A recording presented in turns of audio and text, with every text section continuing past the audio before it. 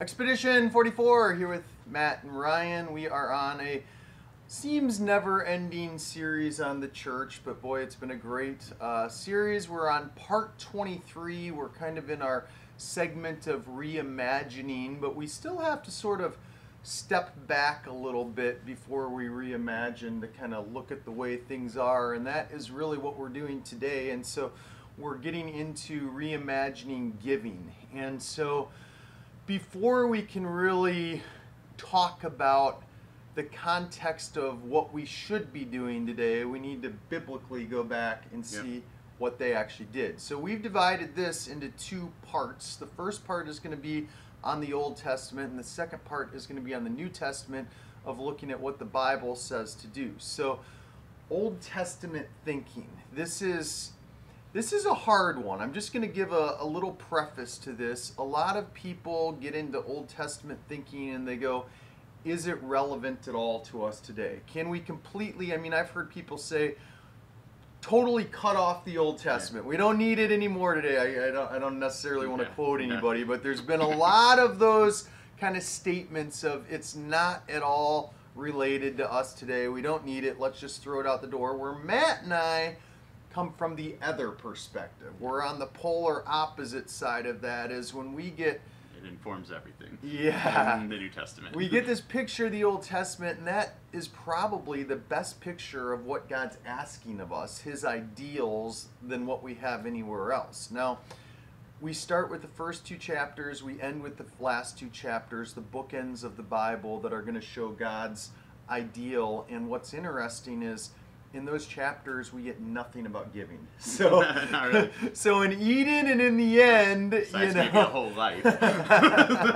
That's what it looks like. So we don't really have any context of when things are completely right. Our context is in the middle of when things are a mess. Yeah. And so Matt and I always say that the law was given as sort of a stopgap or a way to keep people that didn't ordinarily follow God back on track to follow God until the Messiah came, when Jesus would. Yeah, he'd give the full revelation of God's ideals. So we're supposed to be on an upward trajectory now because we have Jesus. Yeah. And so we're supposed to be, the law was kind of this murkiness, downward spiral, and then Shadows of the substance. Jesus comes and we're on the upward trajectory. But where we're at now is most people would believe we're actually probably worse than most of Israel, and we're failing again catastrophically. But what do we get from the Old Testament? We get a picture of God's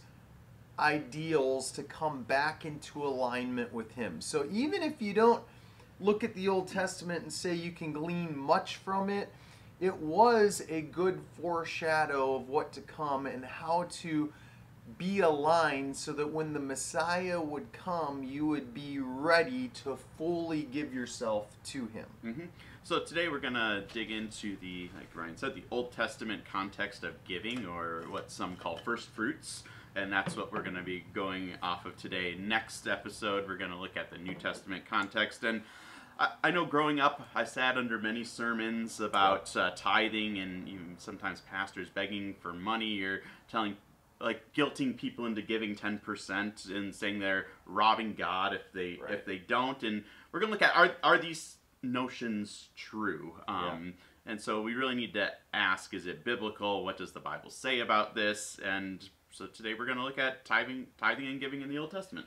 And so in our normal way, we're pretty much going to go through the Old Testament and look at every major portion of what it looks like to give and sort of analyze each one of those. And so the place that you kind of start with this is, how do you define giving or tithing? Are those two things separate, or are they the same? Yeah, so I think first, tithe literally means a tenth.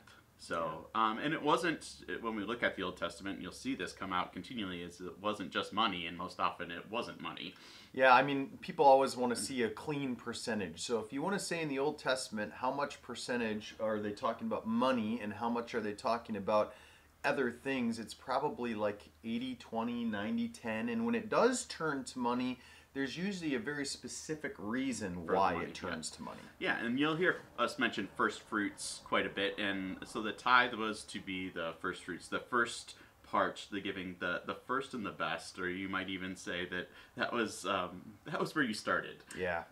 And Matt and I have talked a lot about first fruits, and I mean, if you combine all of our films on first fruits thinking, there's probably, I don't know, a dozen of them out there that we talk about this. And so this is not an easy one, so I don't want to oversimplify it, but the way Matt just said it is really the best way to say it. I mean, it's really like, what does first fruit show? It was basically if there was somebody from outside the community that was brought into the community, and again in the Old Testament that doesn't really happen very often, but somebody's brought in and they're saying, where do I start? If you're off track, where do you start? Where that's first fruits thinking. So first fruits is to bring your best to Jesus. Yep. So many of us may not know that there are actually 4 different kinds of tithes in the Old Testament. We're going to be going through these as we go through. So first, in the Mosaic Law, you had the Levitical tithe. Then you had the festival tithe, you had the storehouse tithe, and what might be of the royal tithe, but that was more of a punishment. And we'll get into that one. So that's sort of a standalone. But there's 3 major ones where, the Levitical tithe, the festival tithe, the storehouse tithe. So to start, you have to kind of look pre-Israel, and we don't have a lot to go off of pre-Israel, but let's kind of start with Genesis 14. Yep, so Genesis 14, 17 to 20, we have this. Then after his return from defeating Shalmander and the kings who were with him, the king of Sodom went out to meet at the valley of Shavah, that is the king's valley, and Melchizedek, the king of Salem, brought out bread and wine. Now he was the priest of God the Most High, and he said to him, Blessed be Abram of God Most High, possessor of heaven and earth, and blessed be God Most High, who has delivered you from the hands of your enemies. And Abraham gave a tenth of all he had to Melchizedek. Yeah, and so this is written in a different way. We're not used to the writing style. It first describes kind of a historical thing that happened, and we don't often think of Abram as a warlord, but in this case he went up against kings. Yeah, to get his nephew, to rescue his nephew Lot, who was kidnapped. Yeah. Gives you an idea of sort of the wealth of Abram at this point too. That I mean, he had an army that could defeat kings with armies at this point. And so we get, 17 and 18 are kind of the historical background, and then it turns into, and this is pretty common in Genesis, then it sort of turns into a maybe even a Toledot formula or something like that. It could even be a song or a poem or something that was, it looks in the way it's written, how it's in quotes, that it's probably a song that was sung after the victory was given or something like that. But why is this important? Why are we landing here? So it's the first time tithe is mentioned in the Bible. And so it's kind of interesting to use this as a command for all of us to follow, and tithing has a couple faults, a couple issues with it. First, there's no evidence in this text that 10% was a common practice or even commanded by God. The second thing is, everything in this text leads us to believe that giving this tenth was completely Abraham's decision or choice. It was completely voluntary. And after that, tithing under the law was actually not voluntary for God's people, and we'll get into that when we get into the Mosaic Law. So there's a couple things I want to break down about what Matt just said. One, this isn't a kingdom policy. So what we just described as Abram, he was basically his own kingdom. I mean, he believed that he was establishing a kingdom for the Lord. And so he's establishing a kingdom, and this doesn't seem to be a policy in his kingdom, which is, I think, worth noting right here. That he doesn't, we get this Toledot formula, but it doesn't come in the idea of this was the policy that would be established now for all of the land. There isn't that kind of language. And throughout the rest of Scripture, we do get that kind of language of something established that is going to be practiced or a pattern or a foreshadow that acts that way. The words are usually very clear that now this was established, an altar was made from the days to come for the generations ahead. And you don't get any of that kind of language here. You just kind of get this is just dropped in the middle of kind of this story. Yeah. So, now, is it a foreshadow? And so could all of Moses's thinking had come back to this? So later when something is established, could this be influencing Mosaic law, the 10%? Potentially, yeah. Yep. And so we also look in this that the 10th that was given came from the spoils of a military victory. Yeah. And it wasn't based on your earning or your labor. So this was only when the spoils of war. That's what the tithe came from here. Now you do get this connection again later with Israel. And so there's going to be times where Israel comes back after, I hate to say like pillaging, they bring back this, and sometimes God says do that, sometimes he says don't do it. That, so yeah.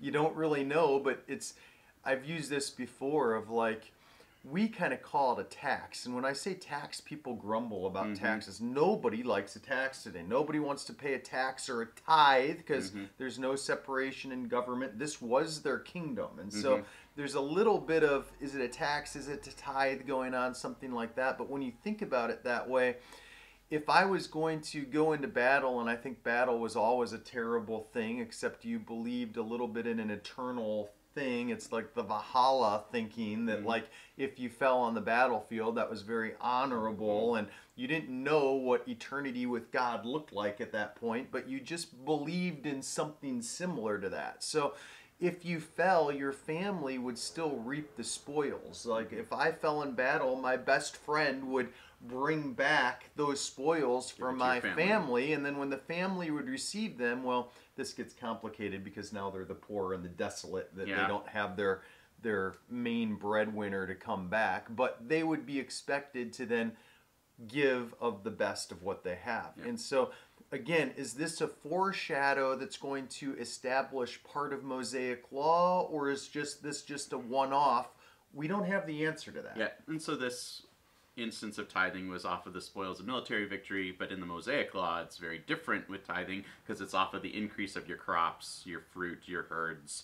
So it's different than the Mosaic tithe here. This is different. So let's move on to further in Genesis. We got Jacob in Genesis 28 verses 20 to 22. It says, "Then Jacob made a vow saying, 'If the Lord will be with me and will keep me on this journey that I take, will give me food and garments to wear, and I return to my father's house safely, then the Lord will be my God. This stone which I have set up as a pillar will be God's house, and all that you give me, I will surely give a tenth to you.'" Okay, so first, textures of interpretation. What is this? It's a visionary passage. What do we do with visionary passages? I don't know. That's the answer. So like Jacob has this dream of basically kind of this ladder as the gate to the spiritual realm, you might say, to God's throne room, and he establishes Bethel there, and this is kind of the house of the Lord. You might say a connection there. But he promises that if God protects him, that he's going to give him a tenth. Again, Abraham gave based on God's provision. Jacob's promising the same thing, giving out of God's provision. So visions are strange in the Bible because some of them never come to fruition. A vision is kind of an idea of what something could be, or the intention, or what God might be bringing somebody to be. But as you know, like, does that happen or not? Now, some of this does come to fruition. We can probably look at it prophetically and say, okay, we can see where this came to be, but did it completely come to be, and was the tenth of it going back as a kind of a retro vision to Abraham or not? And so one of the things about visions is, I would say, be careful to build like doctrines or policies or something like that. You have to treat a vision on the genre that it is, which is a little bit of it's a vision. It's imaginary. So don't read too much into it. So we only have 2 pre-Mosaic laws texts to go by, and one of them is a vision, which we shouldn't read too much into. So what does the text say and not say? So what we're told here is that Jacob is going to give a tithe if God provides, basically. And again, going off this example with Abraham, giving a tenth was voluntary. It wasn't commanded. No. And there's no evidence in this text to suggest that tithing was a general practice in Jacob's life. If he did in fact tithe here, which we see he did, he delayed it by 20 years after this. That's when it actually happens that he gives it. So by this time, you might be realizing there's an elephant in the room. And the elephant in the room is, at this point in Scripture, God never asks for a tenth. It's freely given. Now, when you get to Mosaic law, which we're going to get into in a second, is God asking for it through Moses? And most scholars would interpret that and said, the law represented it was given to Moses directly by God. So yes, God is asking for something to be given back to him. But that's even a little bit controversial, because when you get into the 613 laws, were every one of them given by God? Traditional Jews would believe that, but there is like a question mark of how much of that was Moses' interpretation and how much of it wasn't. There's some indications in the New Testament that the law was given by Moses. Yeah. So, quite a bit. Often it says that. So maybe it was given by Moses through God. So that's the thing of like, the whole context of 10%, it starts out controversial is a lot of our point. What we do know is that we should freely give of our own joyful hearts. Yep. And so that's going to be the theme through all of this. That's all we get here, you know? Do we get more? I don't think so. So before we even start, I think I want to just kind of give an overview of what the law is, and then we're going to go through and we're going to get into each specific ones, because I think if we just start and we just read every scripture, you kind of need, I think you kind of need an organization before that. So let's talk about that a little bit. Matt already brought this out. It's really about crops. The context is about, if you're a farmer, you're going to go out and do this, and you're going to bring back your crops, your animals, your fruit.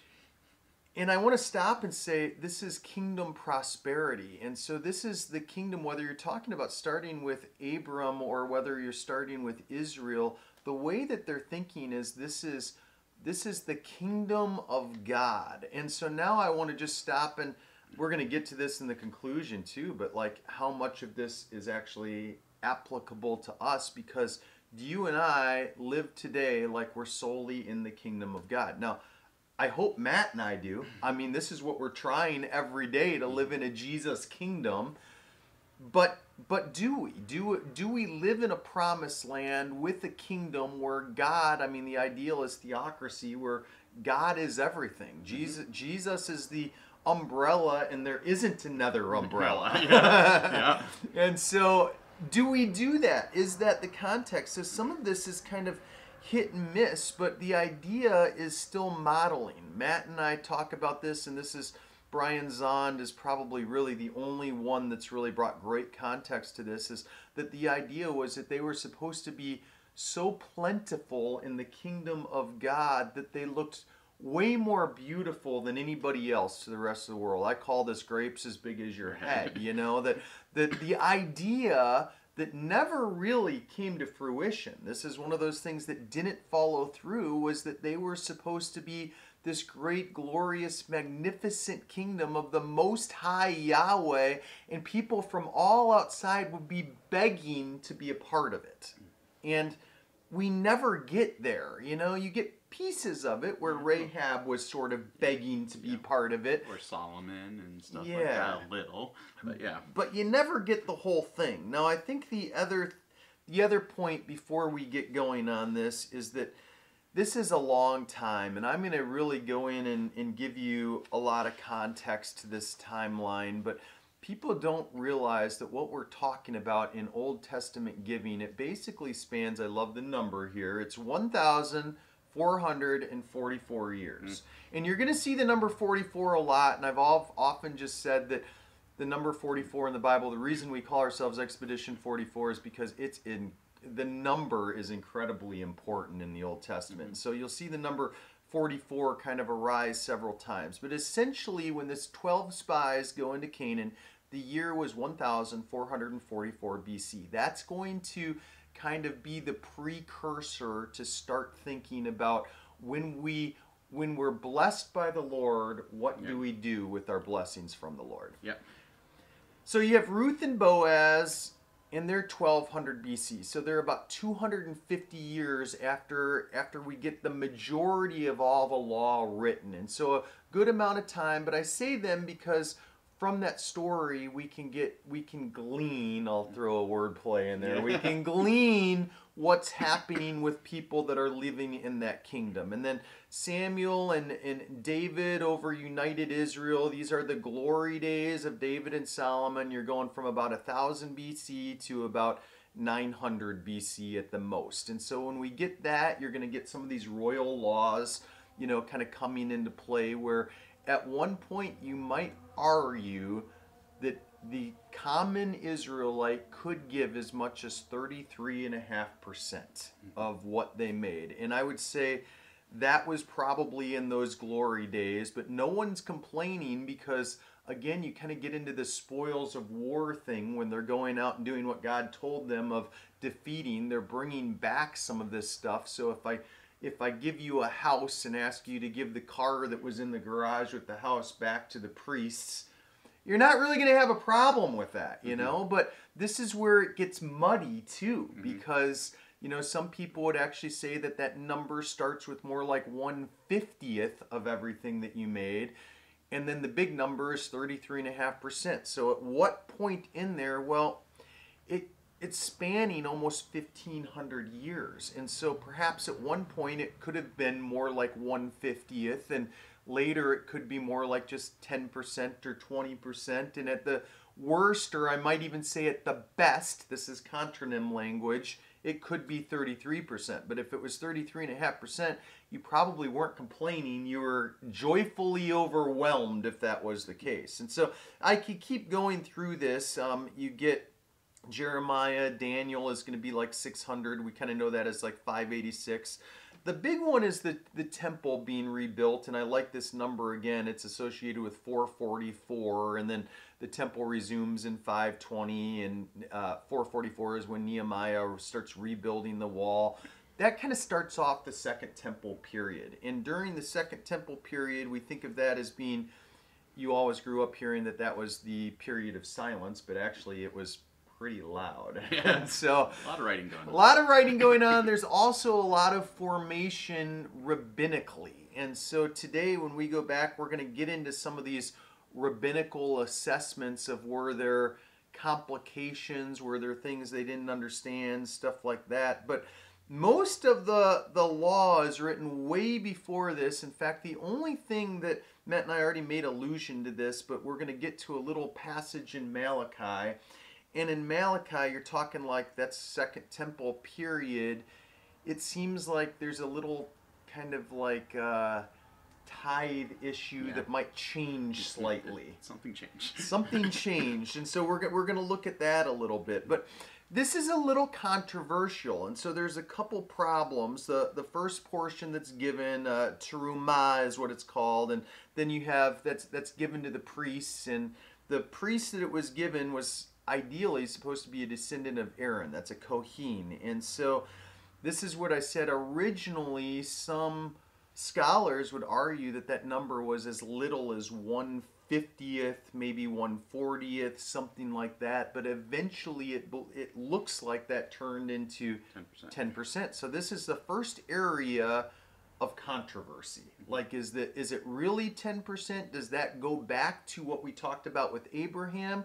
Was that implied? Because when you really study the way things are, at first that it looks like they're 1/40th, and then from there the 10% actually comes after that. The 10% is what is remained is going to be giving to the rest of the priesthood at that point, because not everybody is a bloodline direct descendant of Aaron. And so this is where a lot of people miss that. You have the very specific bloodline priests, and then you have the bigger context of priests outside that. And the reason they're getting them is because they couldn't, we're going to get into this, but because they couldn't own any land. And so they need something. And so third and sixth years of the sabbatical cycle, you have this 10% of what is left, the Ma'aser Ani. And that was taken into Jerusalem, and typically it was just eaten. So what does that tell you? It's not money, it's food that's going to go on there. And then you get this second thing, which is the first, the second, the fourth, and the fifth years, and that's going to be the second 10%, or the Ma'aser Shanai. And so those are different. That's given to the poor that they might, kind of coexist. And so one of the problems with that is that there's sabbatical years where the farmers don't give anything. Yeah. There's nothing there. And so they have to let their fields rest. Yeah, and so then there's three more things going on that are all farming, that are connected to giving. The first one is the leket, and that is if you're harvesting and a stalk or two falls on the ground, you can't pick those up. It's kind of like dropping the flag. You leave them there, and that's for people to come in and pick up later. Yep. Now there's also the sheaves, and so the sheaves are a little bit different. You got to think of this in like buckets. And so you're gathering, you're putting the things in the buckets. You might leave a bucket there. This was industry basically. And so you're filling buckets, you're leaving them. Somebody later would come and grab the buckets, and then if accidentally some of those buckets were left, I'm sure there was a time frame here that we just don't have context to, but after a certain time frame, the owner couldn't come back and get those. And so you might remember that him bringing in the sheaves. That's, kind of talk about bringing in those that were outside of the kingdom, that were gathering, that didn't have the first fruits or the blessings of the Lord. They might not even necessarily belong to that kingdom. And then there's a third thing going on here, and that was the northeast corner of the field was to be left completely unharvested so the poor could go. And that's probably different. So you have the harvested ones that you're going to allow the people from outside of the community to go in and grab the leftover buckets, the individual, let's just use corn, a corn stalk falling on the ground or something like that. But then you also have this corner, and that was set aside for those in the kingdom that were the needy, the poor, the things like that. And so there's a lot going on. And before we really go much further, I'm just going to say that scholars don't know what to do with all of this. This is controversial subjects, and I'm going to say I believe that there are no contradictions in the Bible. I would say one of the things Matt and I have given our life to is theologically explaining how the lens of the Bible is connected and how it all does get along. And I would tell you, if you have a contradiction in your theology, then you don't have a very good theology. And so there's two areas, Numbers 18:21 and Deuteronomy 14:22. One of them kind of talks about the idea of coming in and gathering, and another one, seems contrary or different to that. And so is it one, like, let's say 10% payment? 120. Is it two? Yeah, is it 20%? What do you do with this? The easiest way to reconcile this was just to say 20%. Yeah. I mean, and this is really what all the traditional Jews, 1,000, from 1444, trying to determine what the law said all the way up until this. But this gets into, we're going to eventually get into inerrancy, but this gets into that conversation. How much of this was Moses? And how much of it was exactly what God wanted Moses to represent to the people? Was there an error going on? So for 1,500 years, and actually even still today, they're going back and forth on this, what is the number according to these things? Is it 10% during this time, 10% during that time? We've already said, it's different from the third and the sixth years to the first, the second, the fourth, and the fifth years. And so is that what's going on? Well, there's all kinds of different ideas. In fact, if you want a source on this, the Demai was written to kind of just hash out every issue, and it's like this thick, and so you can go through. Is it 20? Is it what? You get into what's called replacement theory into this, and I mean everything else. And at the end of the conversation, I'm going to say you could go and read all this, but at the end of the day, you're going to have to just kind of figure out what's right for you, and that's where we land is, are you a joyful giver or not? Yeah. And so that was the whole context of it. So that's a little precursor to it. Now I think with that, let's really just dive into, the our four different tithes. Yeah, or not four different tithes and what every scripture that we sort of have says. And there are some scriptures that pretty much reiterate one or the other or quote of another. So we don't need to go through all of them. We're gonna go through the main ones. In fact, I'm gonna say that we won't go through a requote of another one, because if one quotes another one, you don't need to tackle both. So we're just going to try to stick to the original context of all of them. All right, so first we're going to look at the Levitical tithe. This is the first tithe, and all of Leviticus 27 is about the tithe.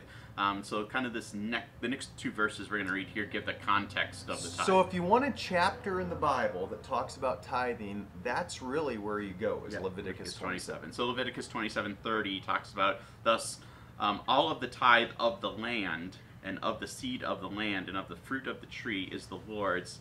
It is holy to the Lord. The important thing here is to realize that the very first context for the one chapter of giving is everything is the Lord's. Yep, and the key thing in there is the land, which is the land of Israel.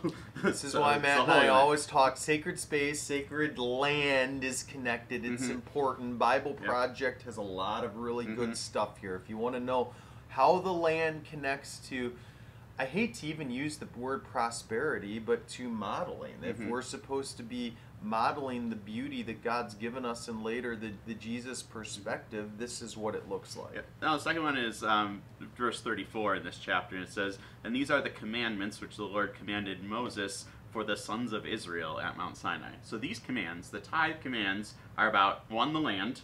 It has to happen in the land, and two, it's for the sons of Israel. So it's for Israelites. So the hard thing is do we have any context to this today? Do Matt and I, we're Gentiles. As far as we know, we're not Jews, and if we are, we're many bloodlines removed from that. And so, what does that look like? Now, the question is the modern day church, do we have any context to tie the modern day church into the same principles as the kingdom of God? Covenant made, the Mosaic covenant made to the sons of Israel.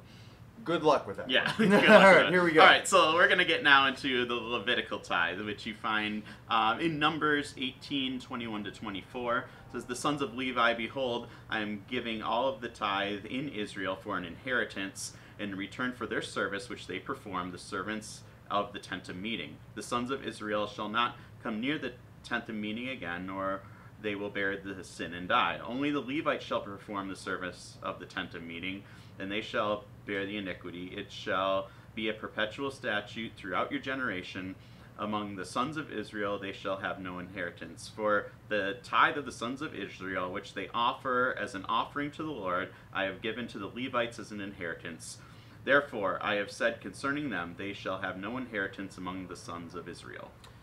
So this is a really interesting one for a whole bunch of different reasons, and I don't know that we have time to dive into this. I could do a whole video just on this one. I mean, this is complicated because essentially the priests that are there are given no inheritance, and it's not by chance that this word inheritance is used. And so just let your mind wander for a second of when we think about how important inheritance is. I mean, Matt and I are grafted into the kingdom of Jesus, and what do you learn from a little kid that you're grafted into the inheritance of the kingdom to come? The last two chapters, that's what we're talking about. And just stand back for a second and consider what it meant that the priests actually weren't given the inheritance of the sacred land. That blows my mind a little bit. Does that mean that they're just going to, at the end of their days, they're just going to poof and be done? I mean, could they have created? I mean, that's what happens to the angels in the end, in the last two chapters of the book. Where do angels go? If you have the answer to that, I'd like to know. That's going to be an interesting one. So there's some holy language that goes into this that I'm not really sure what to do with. But what it means, I just think, just to get back to the basics of this, is that they weren't given land in the promised land, so they needed to be taken care of. Yeah, so they were given a couple cities. and those cities didn't really have farmlands from what we know of. They Yeah. were, the Levites and the priests were the ones who worked in the tent of meeting, or worked in the tabernacle, worked in the temple, that would come later. And so, And what is a city? It's really the context of the place where village. people lived. Yeah. And so so they were given the easiest way to reconcile this with a ancient Near East mindset is that people had to live someplace, and there had to be some market value going on. And so they didn't live in the temple. Right. And so they needed to live someplace. They're given a place to live. There might be some business going on there, because we are going to get into context that some of these tithes, offerings, free will gifts could be traded for other things. And so, could a priest take some of that from the temple, go back to his dwelling place, and if he needed a sandwich for breakfast for his family, could he trade up to get some of that within his city village? That could mean what it's talking about, but again, like, do we actually have that? Are we given those specific words? And theologically, hermeneutically, I would say that's a gray area. I don't know that we can take that away just from the text that we're having. So again, I'm just going to caution, like, you got to tread lightly. You got to be careful with all of this. Yeah, so the first thing we got to notice from this verse is that the tithe is given to the Levites. And so after that, if we look at Deuteronomy chapter 18, verses 1 to 5, says, the Levitical priests, the whole tribe of Levi, shall have no portion or inheritance in Israel. It's kind of saying the same thing. But if you go down, you see that you shall give him, or the priest, the first fruits of your grains, your new wine, your oil, the first shearing of your sheep. For the Lord your God has chosen him and the sons of all your tribes to stand and serve the Lord forever. So this is where it sort of gets a little controversial. Like I mentioned, there was an offering at first that was given to the direct descendants of Aaron, and then they're going to give it to the rest of them, and then the rest of them are actually still going to kind of tithe off of that. Yeah, so the Israel tithes to the Levites, who are the priestly class. Then they tithe to the high priest, who gives it to God. So actually, 1% of what is tithe is given to God, if you do the math here. So a tenth is given to the Levites, a tenth of that is given to the high priest to present to the Lord.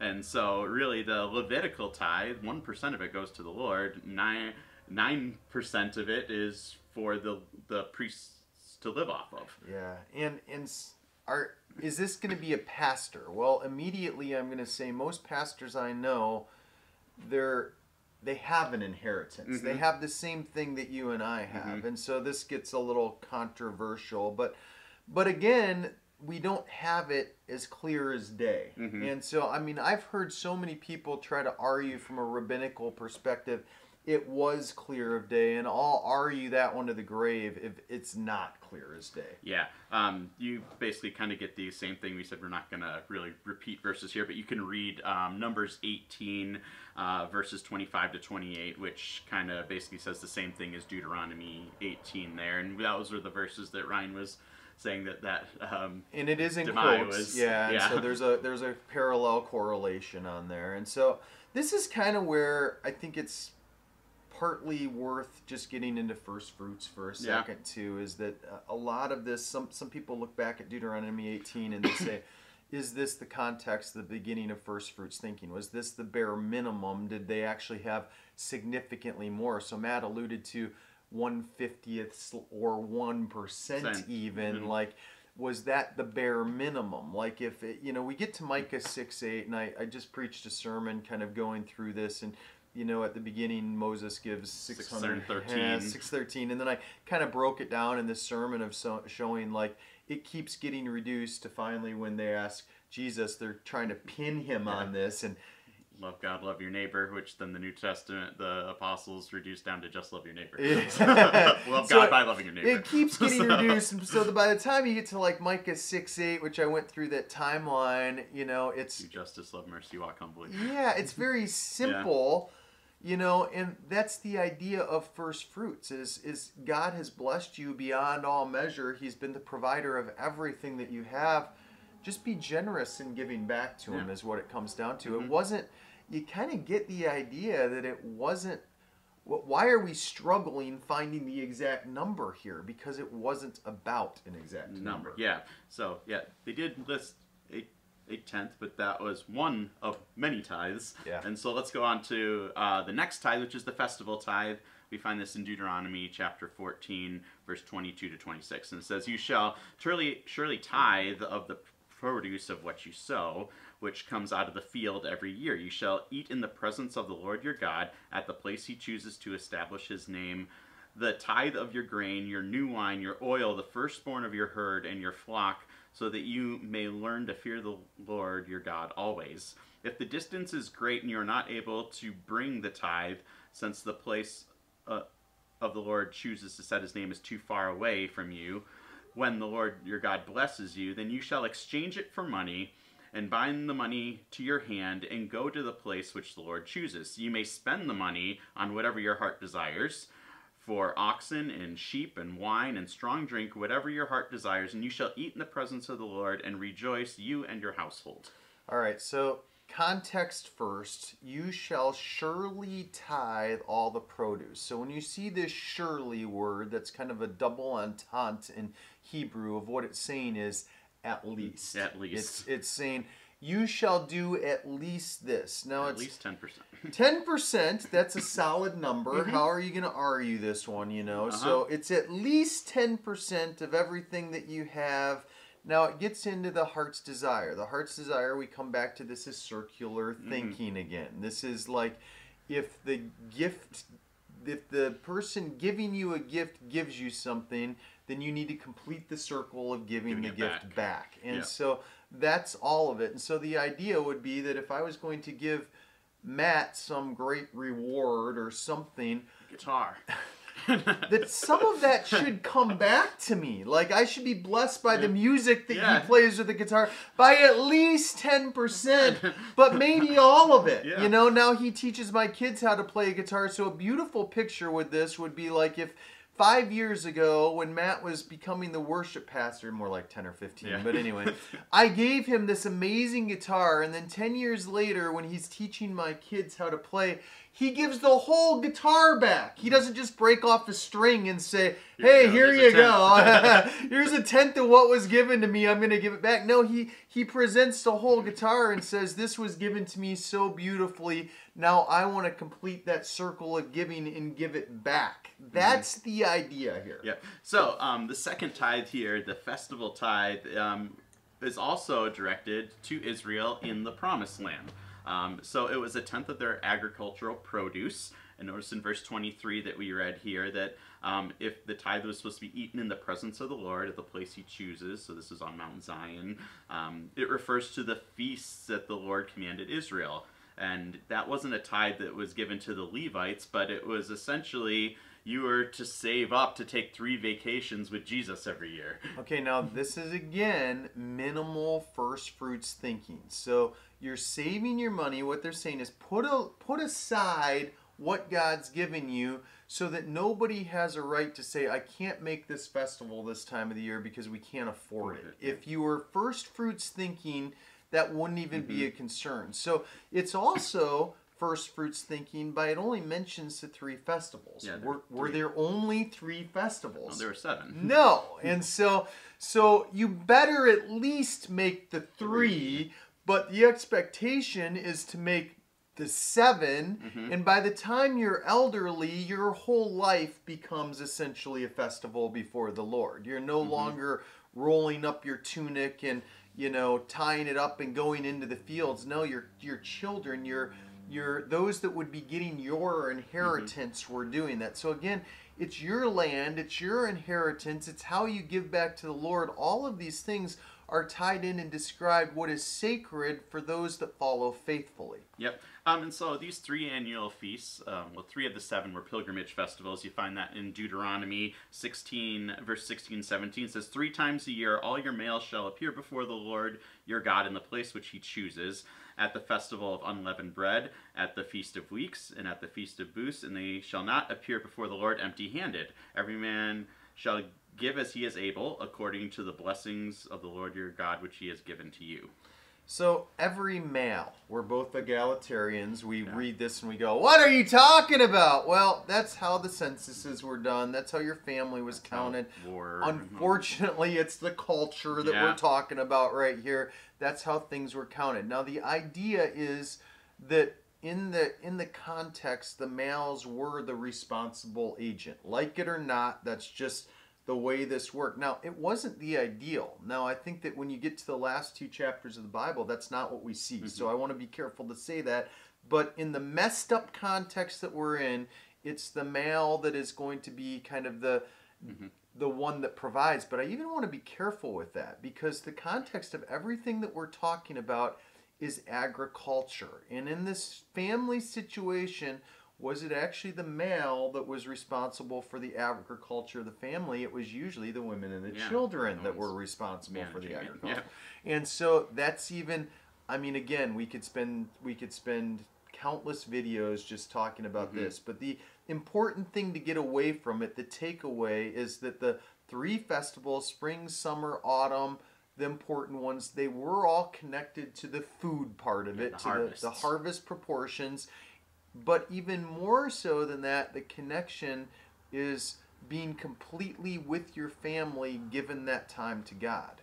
Yeah. So, let's see, according to today, in a lot of modern churches, when they ask our money, it sometimes goes into like servicing debt, or instead of helping the needy, and so that...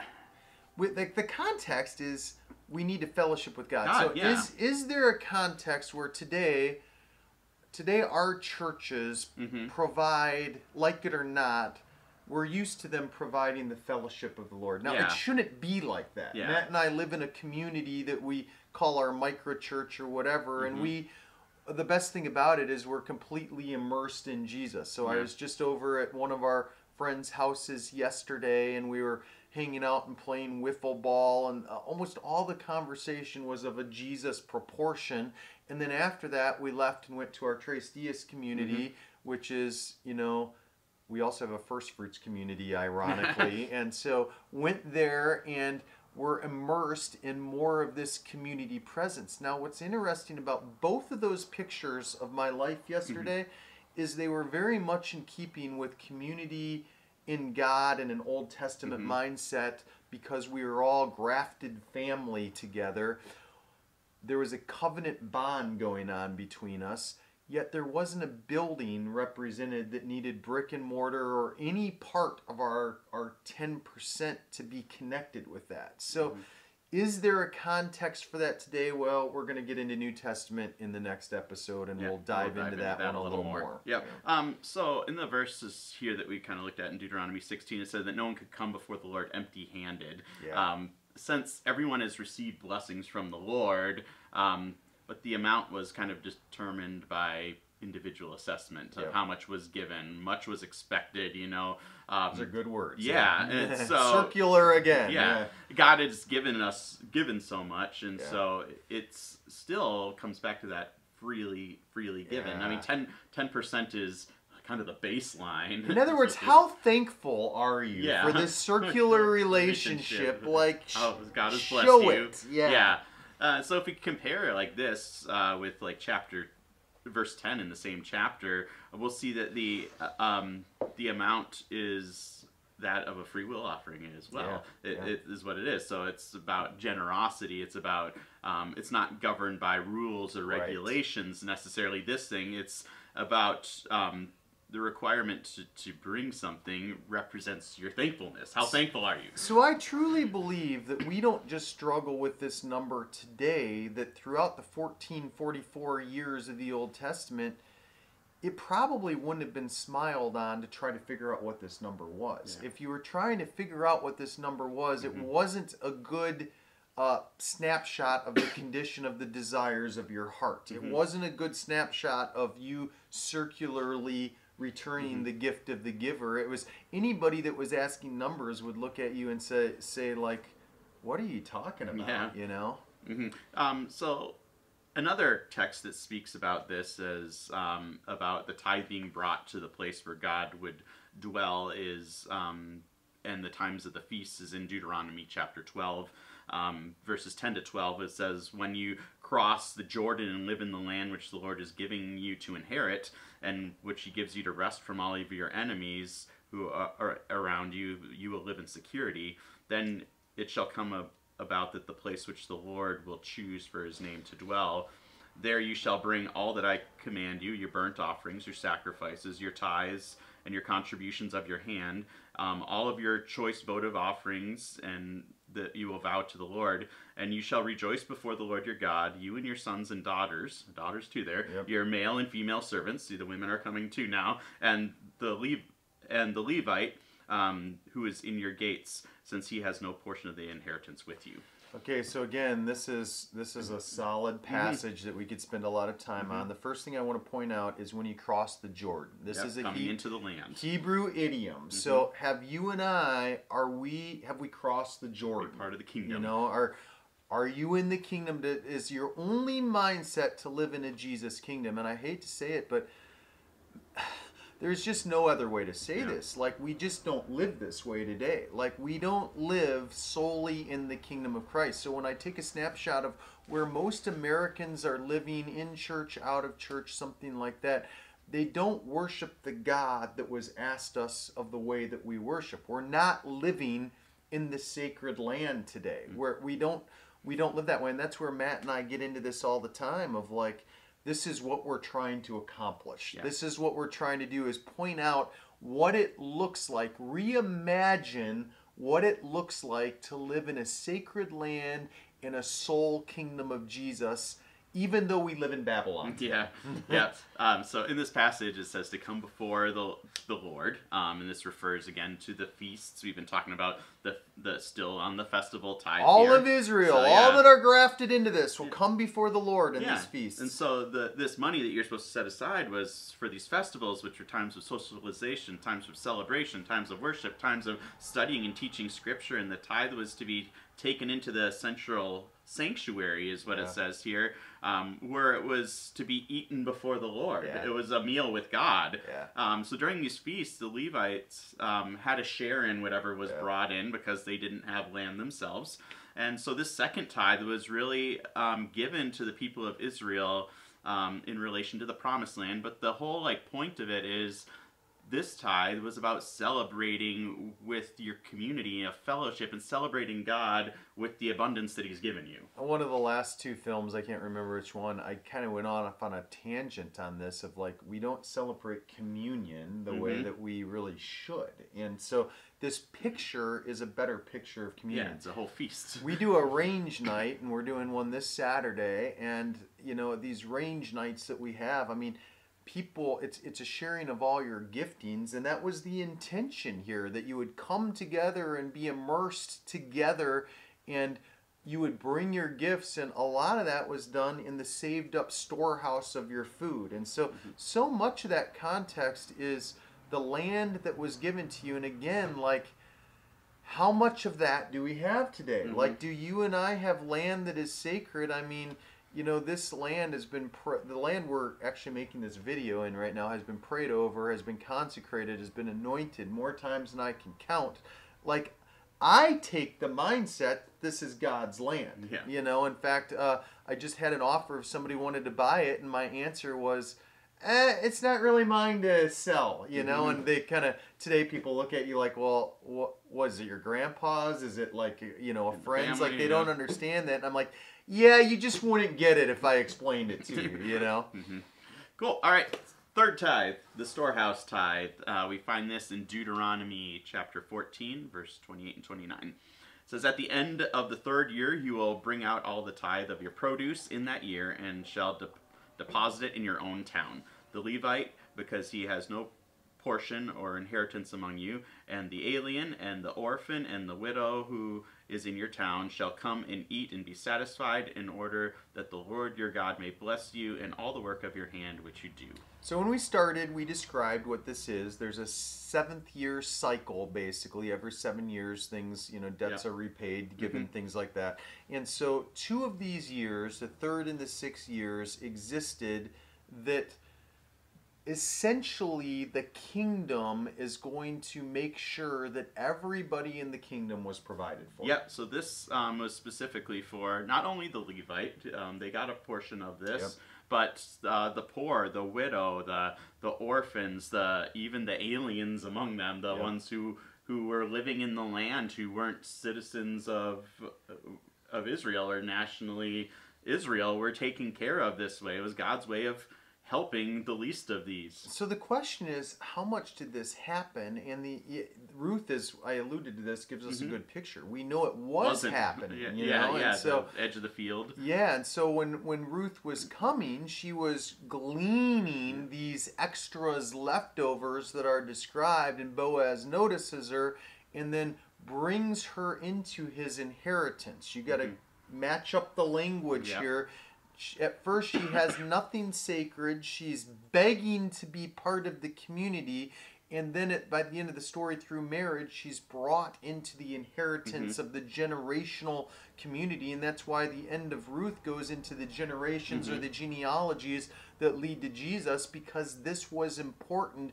It's the circular gifting that outlived your own self. And that's why all of this is so important, because you wanted to do it. You truly believed that if I could overgive, and there's a little bit of this is where some of the prosperity gospel might even come from of the Old Testament, is retribution principle thinking, that if I could overgive for my generation, it would go on to bless the generations ahead. Now, we've talked about the retribution principle. We did a whole thing on Job where we really got into this. Is it right or wrong? The answer is yes, no, maybe so. That parts of it are true, but we're not God and we can't figure all that out. Yeah, so a text that's sometimes taken way out of context which is about the storehouse and not the regular tithe, is found in Malachi. But before we get there, let's look a little bit some more about what the storehouse was about. Deuteronomy 26:12 says, when you have set aside the full tenth of your yield in the 3rd year, the tithe, and have given it to the Levite, the stranger, the fatherless, and the widow. So this is a command about those inside the community. It does not apply to those who aren't followers of Yahweh. You just get this picture that there's all these people like kind of gleaning in the field like Ruth, and it doesn't apply to them. So it applies to those inside the kingdom. And I make this point all the time and say, churches today are supposed to be the body of believers that live in this kind of kingdom mindset. Yet, I don't want to throw rocks, but most of the people in our churches and the walls of our churches on a Sunday morning do not meet the criteria of living in a kingdom mindset of Jesus. And so most of this doesn't apply, I hate to say. It applies to the people, the Matts and the Ryans of the world, that are really trying to live in a kingdom mindset, and I hope that you're there too. Yeah, and so if we take this kind of to today, if we were to use this today, and that's a debate of whether we can or can't, because remember, given to the people of Israel in the land, this would apply to those who would be part of the church. So the storehouse part of the tithe would apply to those who are part of that church community.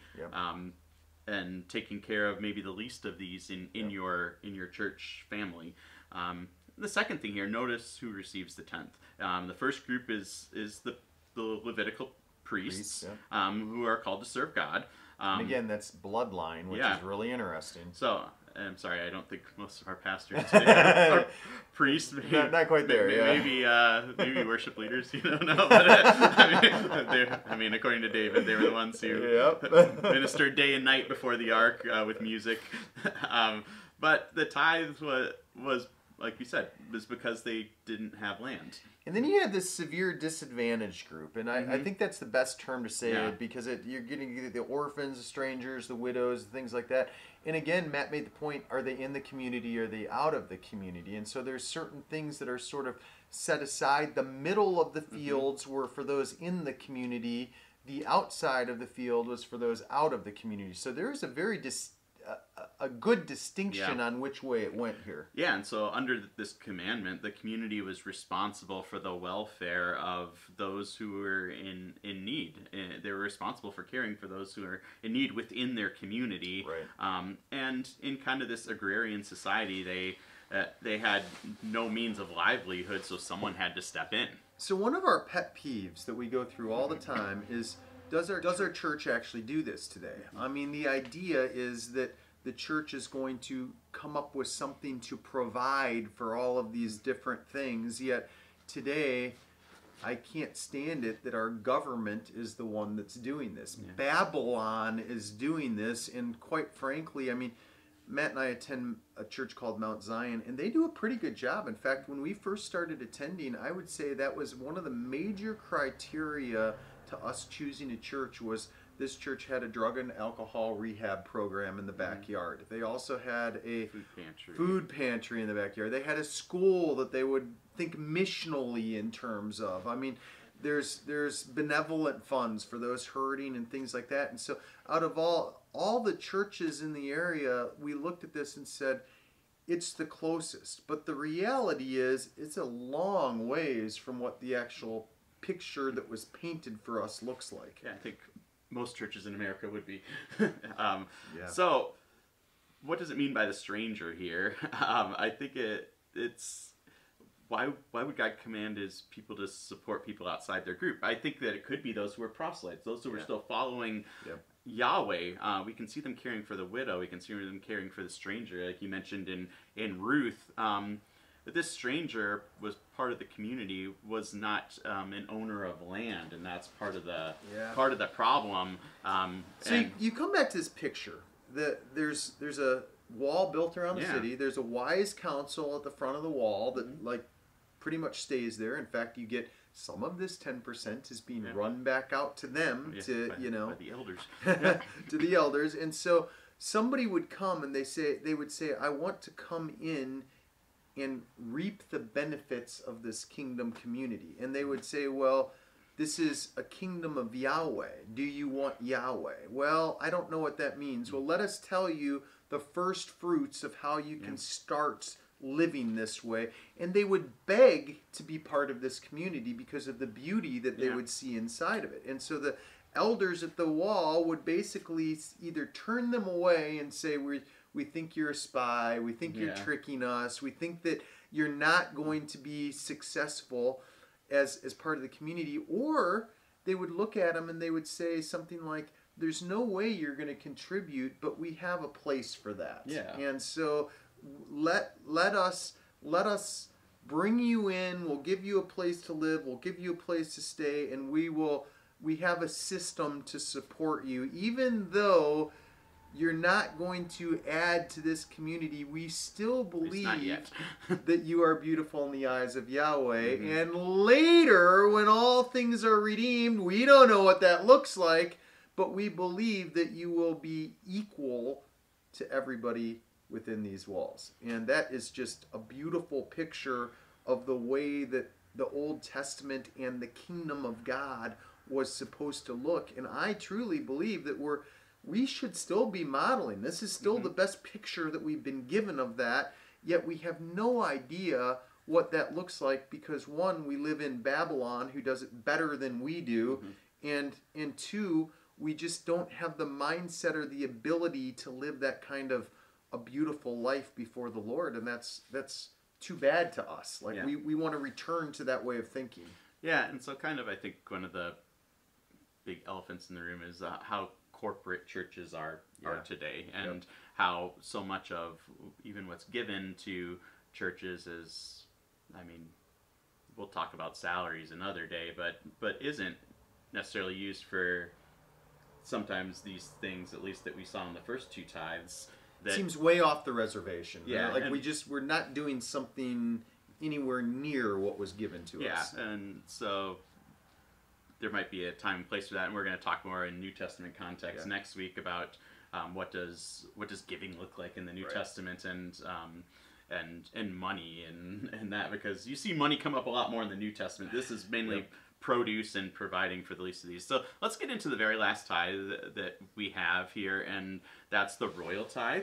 And this is early. I want to put this on the timeline. This is still, we get this out of 1 Samuel 8, which is still early in the story. So there's still part of this left, the weird one that we're going to get to that's in Malachi. But this is still, I just want to be careful to say that this is still commonly referred to as just a normal thing that all of Israel would do for years and years and years. In fact, the majority of the almost 1,500 years, this would be a norm.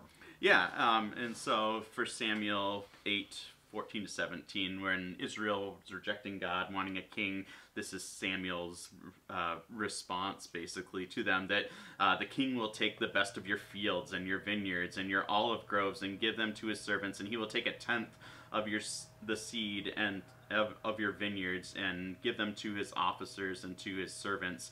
And he will also take your male servants and your female servants and the best of your young men and your donkeys and put them to use for his work. And he will take a tenth of your flocks, and you yourselves will become his servants. All right, so putting it in context, we've already got what we rectified as 10% once, 10% again, and so we're at 20. Yeah. And now we get to the royal tithe. And there's actually 3/10 in there when you see it. So this could be, some translate this as like all of that would be like a tenth, but it's actually like there's 3 different tithes in here on 3 different things. Yeah, it's a lot. So it's like 30% tax. Now, there going back to the beginning, is this because they've been blessed so bountifully? I mean, could you take this back to wartime? I'm going to say 1 Samuel 8, they're not there quite yet, you know, and so they don't have the beautiful blessing. They're just saying, we want a king. Well, if you want a king, you got to pay for it. Yeah, basically that's what he's saying. And so, yeah, this is actually more of a punishment is what this is that when you reject God as your king, and it's going to result in all these taxes. So I hate to say it, this is just hard words, but when we look at the picture of the modern day church, it resembles a king in a community that represents God far more than it represents anything else. This isn't good. This isn't something that you want to brag about. And that this is walking away from God, not walking towards God. And so there actually is a context here to say that the 10% that modern day churches are looking for would be similar to a royal tithe because they still have a king in charge. Not what we're looking for. That's not something that you should be admirable to. When Jesus came, he set the record straight, and essentially Jesus is the king. There's no longer a reason for a royal tithe in Israel. Yeah, and so, but there are instances churches do good things, and they might need the giving to further things that King Jesus wants. And so, but quite often, a lot of this continual talk of 10% and the almost shame and guilt that's brought from that is not what even lines up with the Old Testament stuff. Right. and that's short kind of everything. Yeah. And so a lot of times this verse will be pulled out in those contexts. This next one, we were leading up to Malachi 3:8-12, which says, "Will a man rob God? Yet you are robbing me. But you say, how have you robbed me? In tithes and offerings you have robbed me. You are cursed with a curse, for you are robbing me, you, the whole nation of you. Bring the whole tithe into the storehouse, so that there may be food in my house, and test me now in this, said the Lord of hosts. Will I not open up the windows of heaven and pour out blessing until it overflows? And then I will rebuke the devourer from you, so that it will not destroy the fruits of the ground, nor the vine of the field, or cast its grapes, says the Lord of hosts. All the nations will call you blessed, and you shall be a delightful land, says the Lord of hosts." So there's a couple things going on here. we do get "Thus saith the Lord," Uh-huh. and so "says the Lord of hosts" is going to tell you that whether you believe in the, whatever your inerrancy version is, like this is a "Thus saith the Lord" passage. Now, to really get what's going on here, Matt and I, again, textures of interpretation, context is important. So you got to go back to verse 5. Let me read that. "Then I will draw near to you for judgment, and I will be a swift witness against the sorcerers and against the adulterers and against those who swear falsely and against those who oppress the wage earner in his wages, the widow, the orphan, and those that turn aside the alien and do not fear me, says the Lord of hosts." Thus saith the Lord. Yeah, and so this goes back to the third tithe here. I actually think of the storehouse as what they were neglecting. Right. And this is post-exile, so Israel's come back into the land after the exile.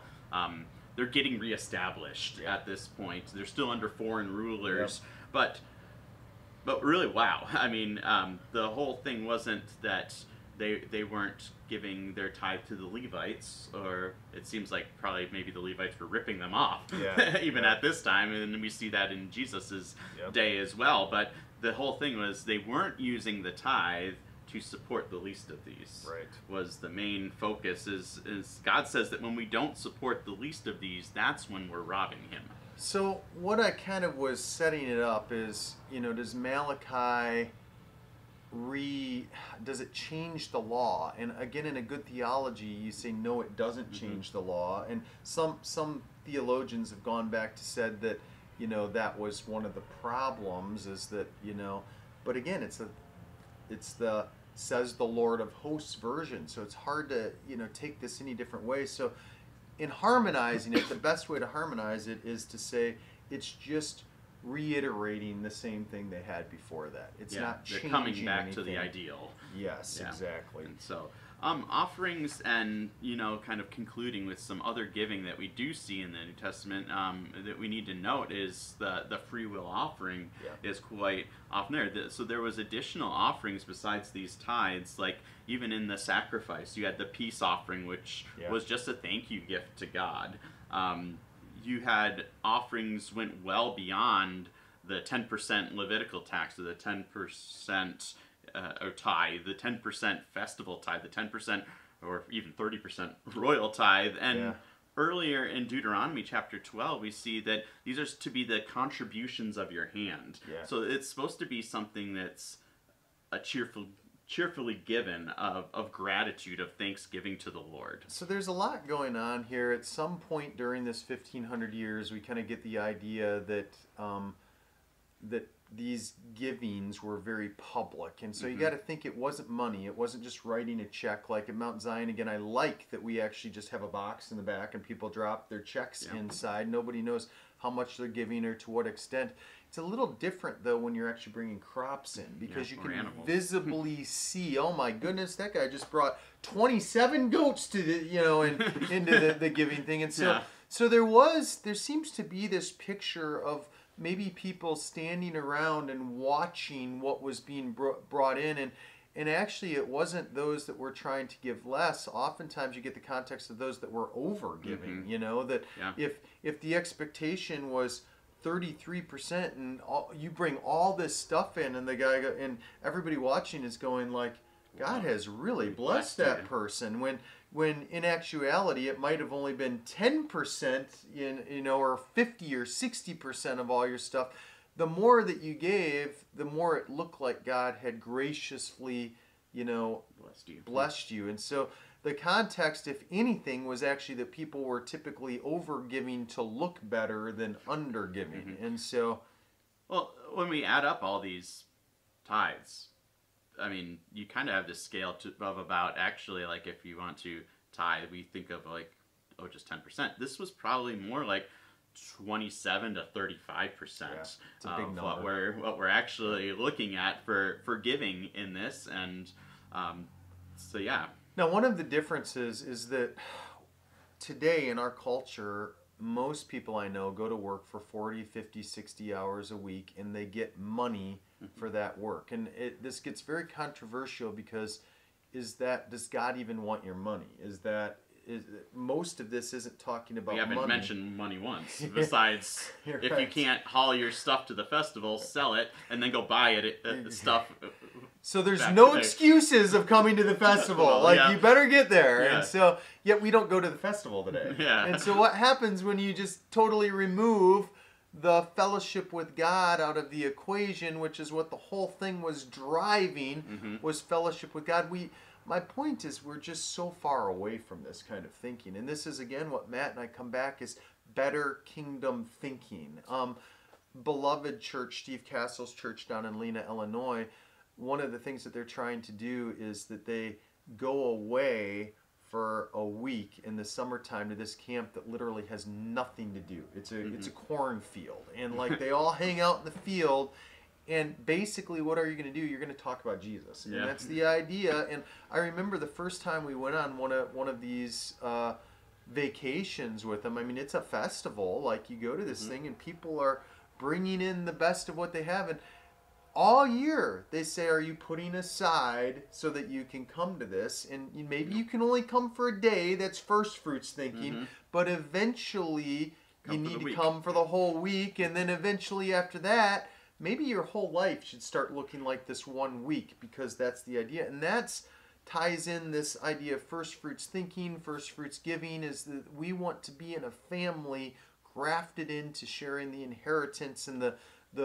beauty of the Lord's people together. Even though we live in Babylon today, we can still live this way. Yep, so let's just do a recap on Old Testament tithing here as we wrap up. So some of you have been watching a whole film already, but some of you are just coming right into this. So if you're just jumping into the mini film of this, welcome to Expedition 44. Matt and I have been on a long series on the church, and today we did a pretty sizable length film on Old Testament giving. We went through every scripture. If you want to read that, I'd encourage you to go back and watch the original film. This is, if you've been with us for the whole film already, this is the finish. Conclusion. This is the conclusion. This is the I don't know if we can do anything in 5 minutes, but this is the shortened version of that. Yeah, recapping Old Testament tithing. So we've been looking at Old Testament tithing, and where we really land, we're giving you the quick version of it now, is you may be able to draw conclusions to your own life here, but we are not living in the sacred land that was given to us. Like, we don't live in the promised land where there's grapes as big as your head. We live in Babylon. Yeah, and we are sacred space because the Spirit indwells us, so wherever we go, we are sacred space. But when we look at tithing here, notice, like, all throughout the Old Testament, all of these, the audience and the commands are directed specifically to the children of Israel. So they're the ones under the Mosaic law. And right now there's a war in Israel going on right now, and we've been talking about, do we want to go there? Do we want to make a video on this? Our Time thoughts will on tell. it or not, you know? We're not into this is the end times thing. I mean, No. I just sent Matt a little meme of why God was coming back in 1988. I think it was. Reasons. Yeah. We're not looking for the temple to be rebuilt, any of Yeah. that kind of stuff. Like Matt said, like we're living for Jesus. Jesus inside of me, He is the temple. Like, we don't need anything else. We're just looking for simply the Messiah to come back. But putting all of this into a nutshell, it does get complicated in the Old Testament, because what was supposed to be the picture was the promised land. I would say we're 1,444 years was when this was all established. The 12 spies went into Canaan, scoped it out. If things went the way they were supposed to be, I would hope Matt and I, whether we were Jews or not, would be living in that promised land, 3,500 years later. It would have been part of the plan. But as you know, that never came to fruition. So what do we do with all of this Old Testament tithing, giving, things like that? Yeah, so kind of for Gentiles, these concepts and commands of the law are good, and they're shadows of the substance, which is Christ. Yep. And so we're going to get more into that in our New Testament giving and tithing episode. But they're signposts that point to something greater. And I think the second thing about this is that when we looked at all the tithes in the Old Testament, it was always produce. Yeah. There was never money given to the Lord, which is interesting. They had money because we saw in some of these, like the festival tithe, they could sell off their produce for money and then travel to the temple and then buy produce and drink and animals back. And it's hard because you look back at that, and to some extent, everybody was a little bit of a farmer. Mm-hmm. And today, we just don't operate that way. We've changed. Now, this is the evolution of society, and we get into the evolution of God's people in the church. Is it okay? You know, does God want us all to be farmers 3,500 years later? I don't know that I'm taking that away from this context, but you have to figure out what to do with it, and this is everybody's own personal journey. Mm-hmm. Like, you know, we don't have all the cards, all the answers to the way life looks 3,500 years later. Yeah.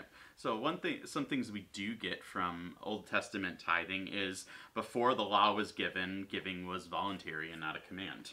Yeah. So this seems to be God's ideal from the beginning, was that our giving should be out of gratitude and thanksgiving and being joyful before the Lord. And we only get two pictures of that. We get one with Abraham going to, fight this great battle, and he comes back and he gives 10% of what he brings back after he conquers. Mm-hmm. And then the other one is a vision, and you got to kind of Jacob be careful with and the vision. He doesn't even give his 10% till 20 years later, yeah. Which it's not an immediate thing. Right. We looked at that there's a few different tithes in the Old Testament. The first one is the Levitical tithe, which was given to the Levites and the priests, and originally the whole nation got inheritance in the land, but they didn't get land. They were ministered to the temple, so the nation gave 10% of their increase to the Levites so that they could live. And these numbers get complicated because in some point it looks like it might only be 1/50th, but then that gets split, so it actually might only be 1% going on here.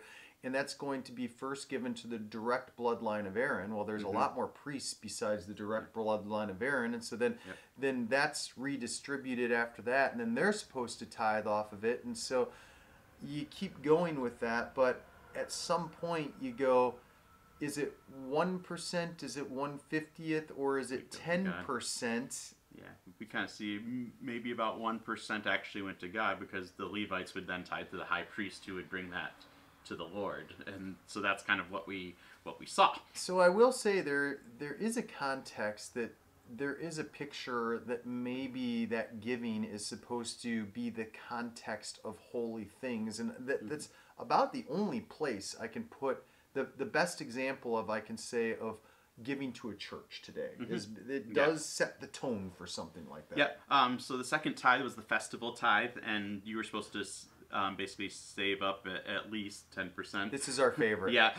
Basically to go on vacation with Jesus 3 times a year. So you were at least 3. There were 7, but you better have money saved up for at least the 3. Yeah, 3 were pilgrimage festivals, and they lined up with the 3 harvests that were in Israel at that time, and that was to come celebrate before the Lord. Vacations with Jesus. This was it was all food. You're supposed to eat and drink and have a fellowship party with your Yahweh community. And this is what Matt alluded to, that if for some reason you don't have enough money to make this pilgrimage, you can sell some of this stuff so that you can make it. There shouldn't be any excuses to not make it. Yeah, so it's all about fellowship and celebrating what the Lord has done for you. There's also lots of connotations to your neighbor. Like, you know, if I'm grafted into this community, if Matt is now part of my covenant family, there's a lot of those words going on there. If he's part of it, I'm also going to make sure that he gets to this festival as well.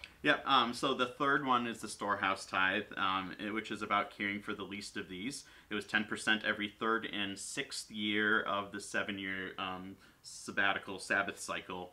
And this was completely about giving to the needy. So the poor, the widow, the orphan, the alien, all of that was about caring for the least of these who are among you.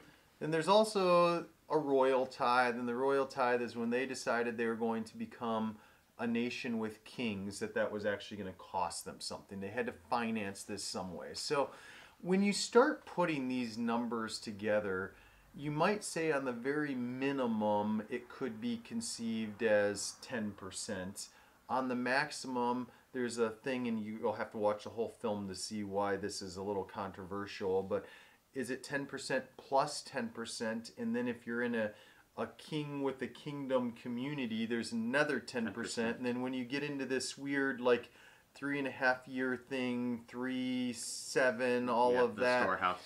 There's actually an argument that there could be another 3.5% being figured into here too. You're getting And 33 to 40% ish Yeah. of actually what the tithe was. And then there's also this weird dynamic going on that it was a public giving thing. I mean, you're going to bring your 27 oxen in to give, and there is an idea that you wanted to look like you were retribution, principle, prosperity, blessed. And so Yeah. sometimes it might actually go the other way. Let's say that, in my life, 10% of my sheep might be 10 sheep. I have 100 sheep, I'm going to bring 10.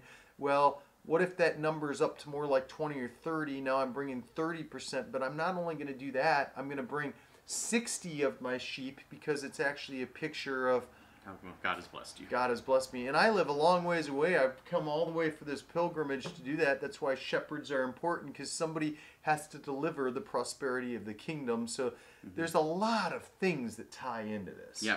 So let's just kind of get down to what were the main ideas that we saw throughout this whole thing. What did you learn? If you've been with us for the last 2 hours watching the full film, Old Testament video. Yeah. where are you going to land on what the Old Testament says to giving that I might take away for my family, for Matt's family today? So the first thing we learned was it's really about caring for the Levites. One was about that, or caring for those ministering in the family of God. Is there a correlation today for pastors? You're going to have to figure that one out. Or are we all a kingdom of priests? Yeah. So the second part is about caring for the least of these. Caring for the storehouse tithe was all about that. That's the ideal behind that one. We never seem to get an end to this. And so this is where one I would say is maybe there's nowhere to bring the 10%, because I am the temple now. The temple is inside of me. Jesus dwells inside of me. But the mindset might be the same, that at least 10% of what I make should still go for the widow, the poor, the orphan, the fatherless, things like that. And the last thing is about fellowship and celebration with your community, and especially celebrating God together. So a portion of your money you give to the Lord should be about celebrating together with people, celebrating God together with people. Huge part is fellowship here. Yeah, and so those are kind of the big three ideas in Old Testament. And I think the attitude behind it was always that it was voluntary. It was about cheerful giving, which we'll see more in the New Testament video that we're going to do, episode that we're going to do. But we see that before the law, that it was about God's provision, and celebrating God's provision was the reason that you gave gratitude and thanksgiving. And the context is for those that are in the body of Christ, that are actively representing what I would call this circle of beneficial giving. And so, are you part of that kingdom? Does your life look more like you belong to the kingdom of Babylon today, or does it look more like you're in sacred land, sacred space, sacred places of Jesus in your life? Is King Jesus the only umbrella in your life, is a great way to say it. Yeah. So thanks for joining us for this long episode, or the short episode if you're just watching this ending part. We're so glad that you're with us on this journey. Next time we'll be back with going through what does the New Testament, the New Covenant, say about giving and first fruits. May God bless you and keep you.